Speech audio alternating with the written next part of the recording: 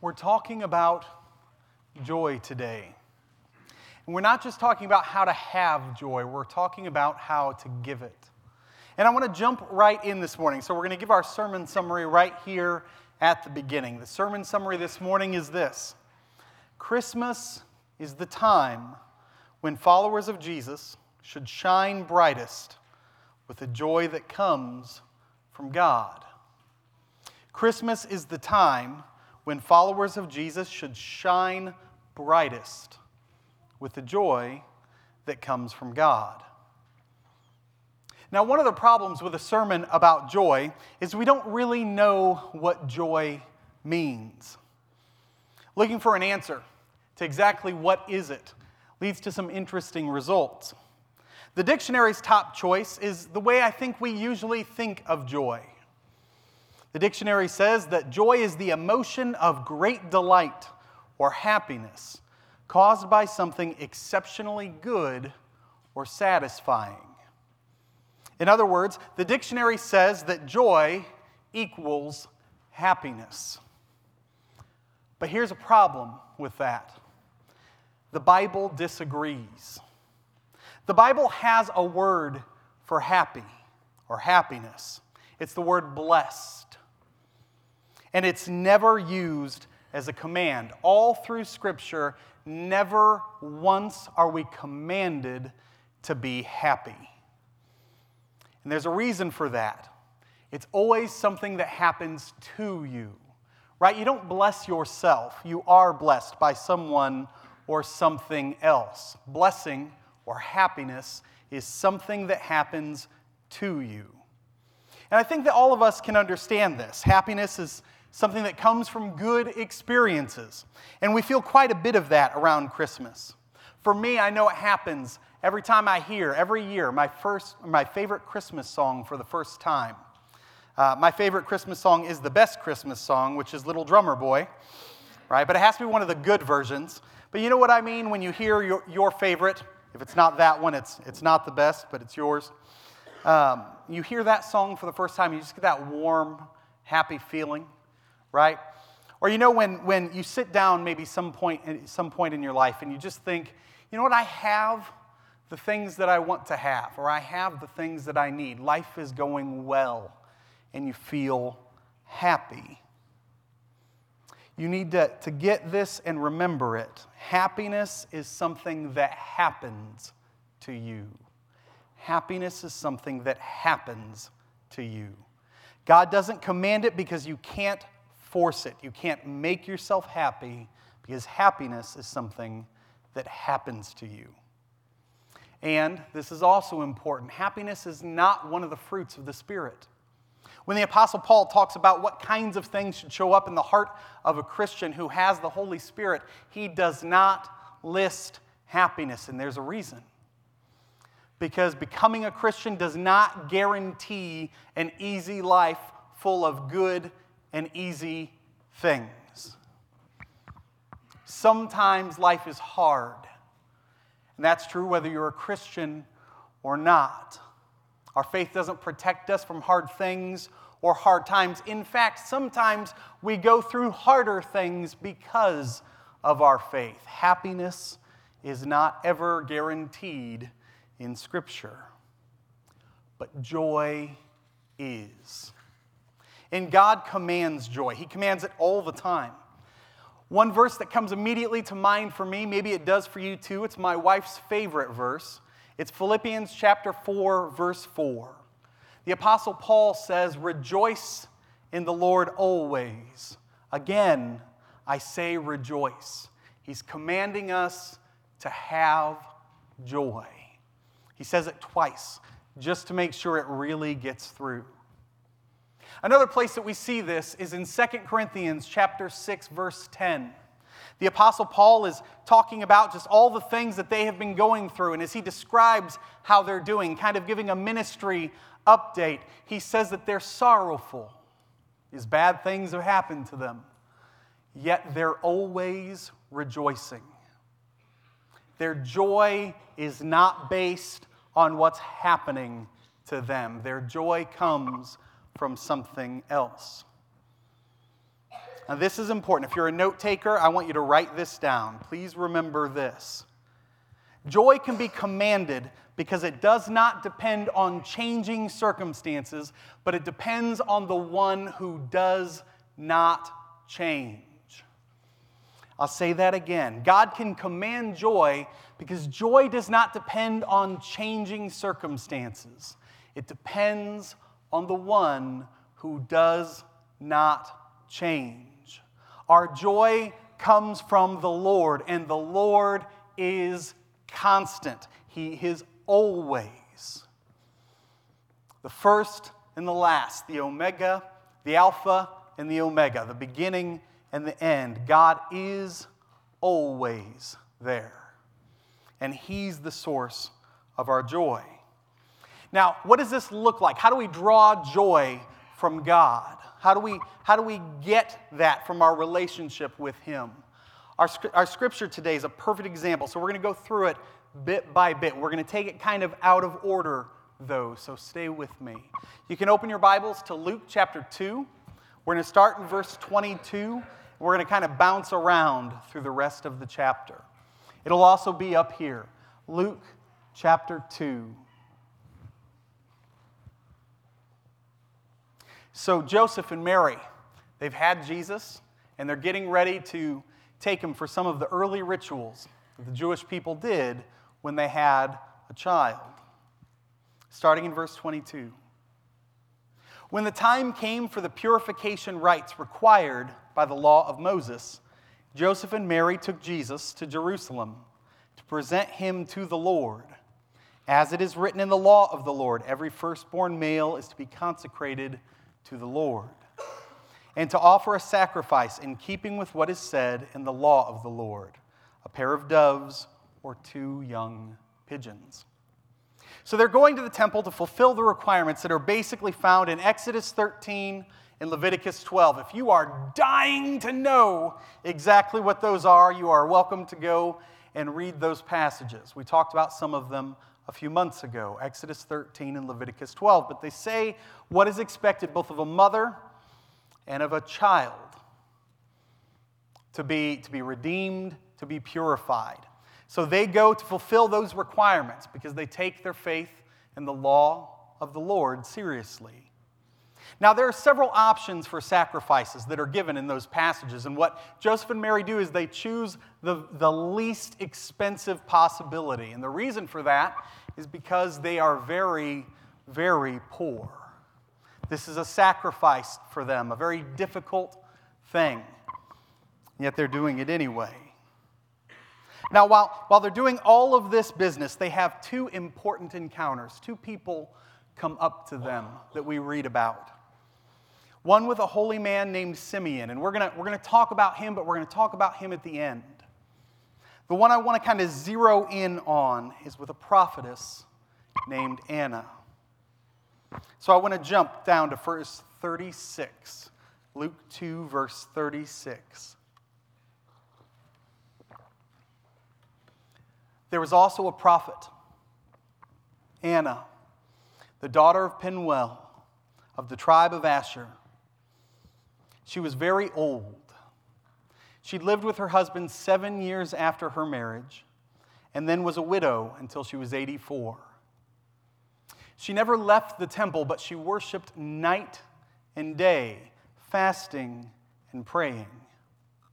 Coming up to them at that very moment, coming up to Joseph, Mary, and Jesus, she gave thanks to God and spoke about the child to all who were looking forward to the redemption of Jerusalem.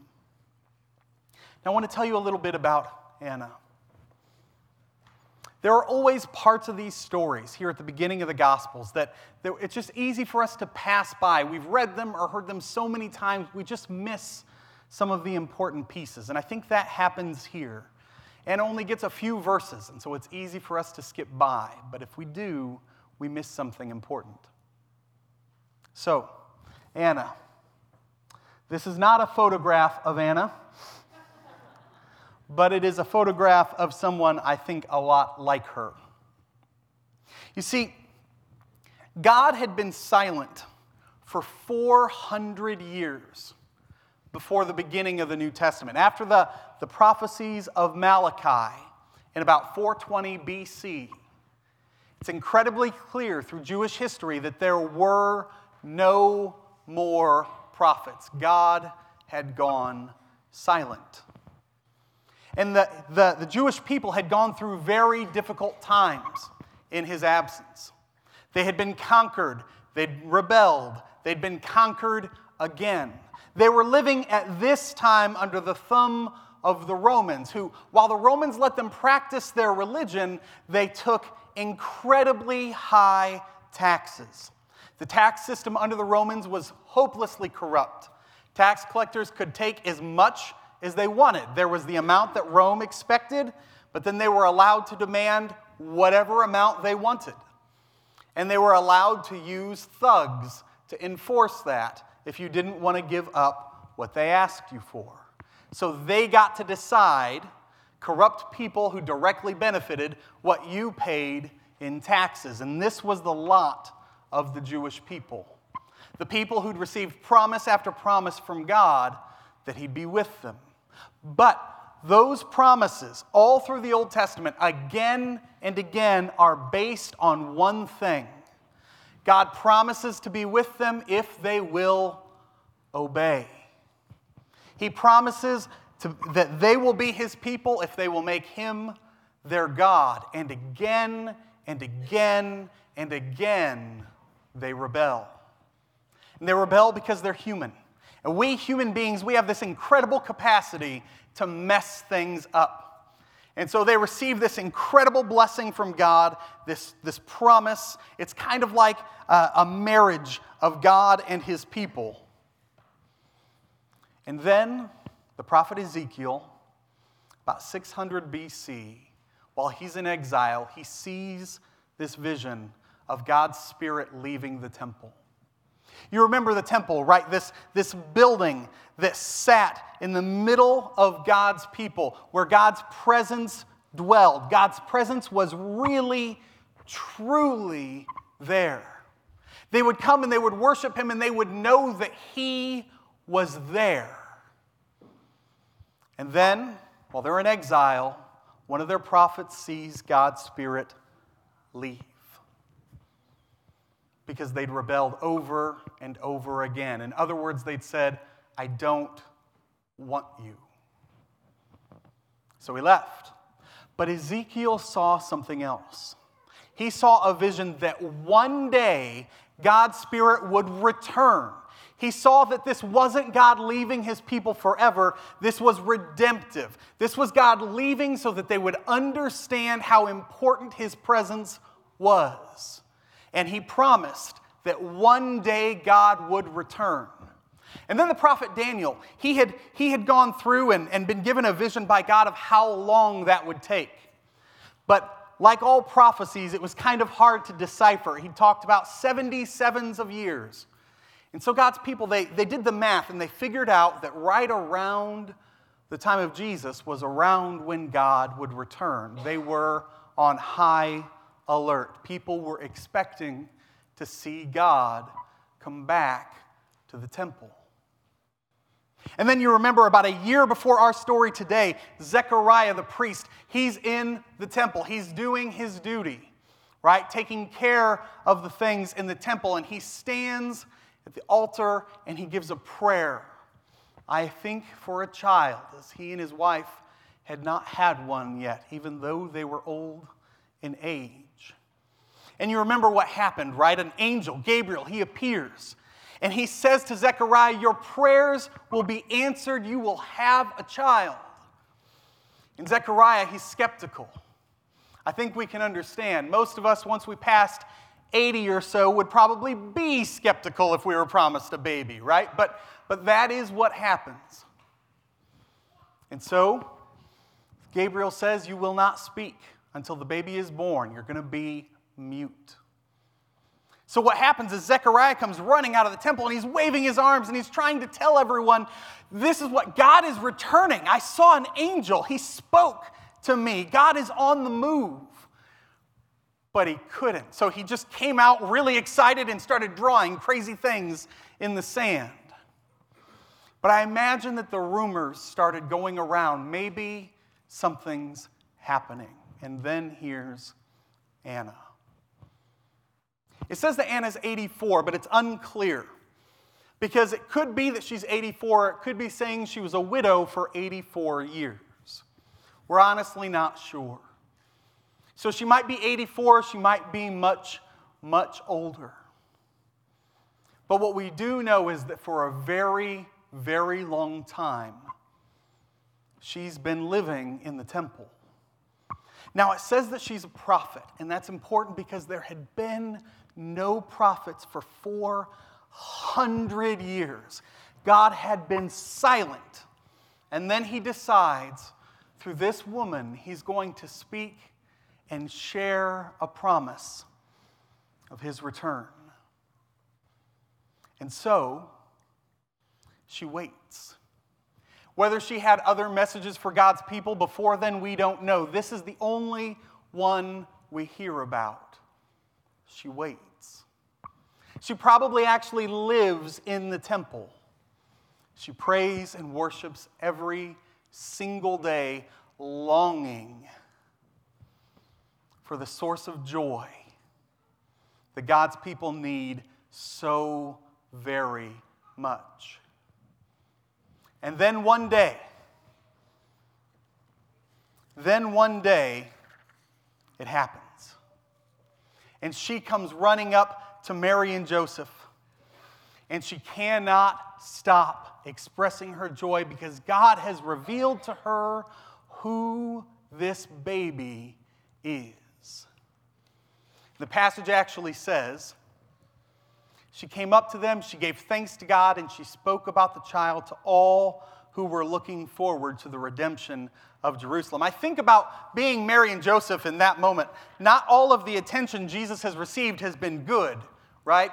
And so here comes this woman running up and saying, "Oh my goodness, do you know who this is?" And she's talking to everyone. Everyone who's looking forward to God's redemption, she says, "This is it. This is him. It's here." She'd found and was proclaiming a source of joy. So what is that joy, right? It's not happiness because it's not based on what happens to us. It's not based on what happens outside or inside. It's based on what happens outside. It's based on what God does. You see, joy is related to hope. Hope is when, no matter what is happening, no matter how hard things are right now, we find comfort and promise in knowing that we are living in a story that God is telling us. And we know how that story is going to end. And so even though it looks like our life might be over, even when it looks like nothing good will ever happen again, we can have hope because we know the end of the story. Joy is when we take that end, that promise of God, the promise of an eternal life lived with him, of forgiveness and redemption and an eternal fellowship, and we bring it back and live with it today. Hope is when we look to the end of God's story, and joy is when we grab hold of that end and we bring it back to today. What does that mean? Have you ever been in your office on a Friday and you're just done? And then you realize it's Friday and the joy of the weekend gets you through the rest of the day? It's like you think about the weekend coming, you grab hold of that and you bring it to where you're at right now, and it helps. Or maybe it's vacation is coming. Something is going on, maybe you're in the midst of the stress or the trial or the frustration, but you know that the vacation is coming. And just thinking about how wonderful vacation's going to be helps you get through what you're going through now. Or maybe it's when your grandkids are going to be visiting. Or maybe you have a date tonight, and the excitement of that just gets you through what you're going through today. You know what I'm talking about, right? That's how joy works. But biblical joy isn't about those changing circumstances. Biblical joy is about looking forward to the promised redemption and eternal fellowship with God that His people are promised, and bringing that back and living with it today. So that even if a person on the outside were to look in and say, how are you not just miserable? Nothing's going right. Everything's hard. How are you not just miserable? In that moment, when things are darkest and hardest, still we can have joy. Because these circumstances we're in change. But God and His promises do not. Joy is when we fixate on those and we bring them back to today. And that's why the birth of Jesus is such a cause for joy. Because Christmas reminds us that the story we're in isn't over. That God is at work in the world and through His people, and will one day make our salvation complete. And that's why God can command us to have joy, and He does over and over again through the Scriptures. He commands joy because it comes from remembering His Son. And when we have joy, when we truly have joy, it changes the world around us. Joy is like a virus, like a good infection. It spreads. When a person is truly joyful, they kind of stir up the world around them. They provide blessing to the people around them, but maybe, if they're intentional, they provide something better than blessing. They provide and share joy. Now, we all know that that's true. We all know that that happens. We've seen it before. You know that person who just has that joy? Who in the midst of hardship, in the midst of a hard day, still is bright, still is focused on the goodness of the Lord, and you know how just being around them can change the way you feel right then? Joy is like a virus. It's like a good infection. So how can you give joy to others instead of just having it yourself? I came up with 3 concrete suggestions today for you about how to have joy. The first one is this: give unexpected gifts. You see, during the Christmas season, gift giving is just an accepted part of it.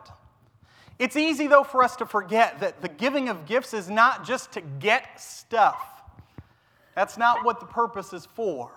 It reminds us of the story of the birth of Jesus with the wise men bringing gifts to Joseph and Mary, but also giving a gift is giving a grace. A gift is not something that's earned. It's freely given. Have you ever received a gift you didn't intend to receive or you didn't know you were going to receive? And first you have that moment of panic. I didn't get them one too. Am I the bad guy because I didn't buy one too?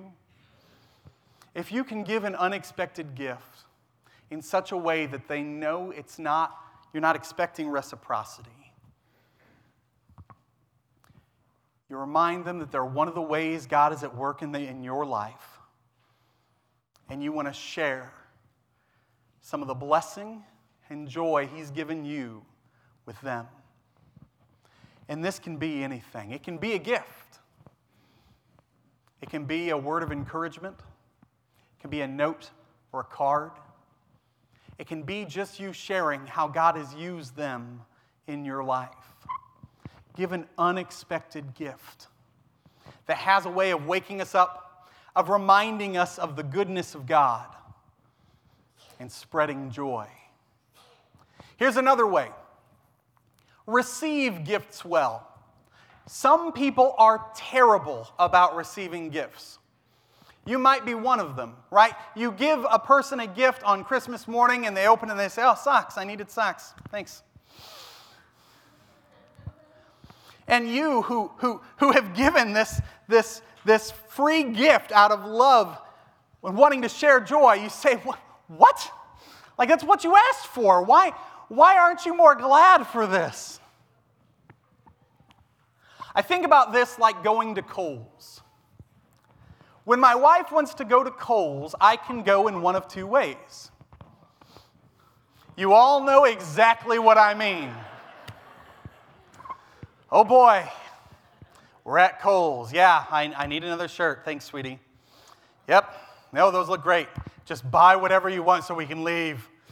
I can go that way.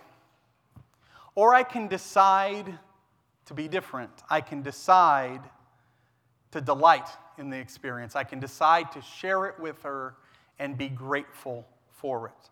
And you know that internal choice you make. Maybe for you it's not going to Kohl's, maybe for you it's watching a football game, or maybe for you it's playing a game with the family, or watching that TV show that you don't understand why she likes, but you just love her and want to watch it with her anyway, right? You can make that decision to do it in one of two ways. And if you decide to share it and delight, you see what happens that's different, don't you? There's nothing better than giving a gift to someone and see the joy that it imparts. Be that person. Make that decision this year. And let the person know that they are one of the ways that God is at work in your life, even for a pair of socks. There's a third way. This is important. We tell this to children, but sometimes grown-ups need to hear it too. The best way to share joy is to use your words. You've got to use your words. You see, a person doesn't know that they're one of the ways God is working in your life unless you tell them. A person doesn't know what the Christmas story means to you, how your heart is drawn back to the Lord unless you share it. The person around you can't experience your joy with you unless you open up and tell them about it. Some of you in here, I imagine, have Christmas traditions that mean the world to you and no one else in your family knows. What if this year you used your words and you said, I love this because it reminds me of Jesus. I love that we put Christmas decorations up because it reminds me of the Lord. What if this year you used your words to share the joy that God had given to you? And I imagine if we just all did this, if every member of a family did, that idea of Christmas just hasn't hit me yet. I don't feel like we're in the Christmas season. I feel like that would go away because joy would be shared. And you can do this when things are going well, and you can do it when things are going poorly. You can use your words and share joy. I want to end today by talking about Simeon. We've got a picture of Simeon. This is Simeon coming to hold Jesus as he sees Joseph and Mary, and he walks up, and the scripture actually says he takes Jesus and holds him, which would not go well today. Don't do that, right? When you see a child you don't know, please don't walk up and grab them. But this is what Simeon did. It was a different time, and he's joyful. You see Anna there too, because she comes up while Simeon's holding Jesus. And these two joyful saints praising God. God had promised Simeon, Simeon, you won't die before your first Christmas. You'll see the Savior before you die. And so the scriptures say that he has the Holy Spirit, and the Spirit leads him to the temple. And while Joseph and Mary are fulfilling the law, Simeon gets swept up and he praises God, and he says this, Sovereign Lord, as you have promised, you may now dismiss your servant in peace. For my eyes have seen your salvation, which you prepared in the sight of all nations, a light for revelation to the Gentiles and the glory of your people, Israel. He sees that Christmas has come and his life is complete. This year, may you be moved by the Lord Jesus. On the next slide, there we go. May the birth of a baby to two poor people in the Middle East 2,000 years ago be the blessing to you that you know it can be. May you set your heart on the Lord, be reminded and filled with joy by the coming of Christmas. May it be fresh for you again this year. May everything else in your life fade away. Your hardships, your struggles, that frustrating relative that's going to be coming over, whatever it is, may it fade to the background. And you be filled with joy, a joy to be shared by the birth of our Lord Jesus Christ. May you be moved, and in being moved, be used by the Lord to move others. Pray with me. Father God, we come before you. Lord, and we say thank you. Thank you for blessings. Thank you for the way that you have blessed us in so rich, full, and eternal a fashion through the birth of your Son. Thank you for his life, for his death and resurrection that makes our relationship with you possible. Lord, thank you for Christmas. May we have the eyes of our heart open to see the reminders before us of the greatest blessing that's ever been given. May we be refilled, filled anew, refreshed in our spirit with the joy of Christmas, and be a person who spreads that joy to others. We pray these things in your Son's holy and precious name. Amen.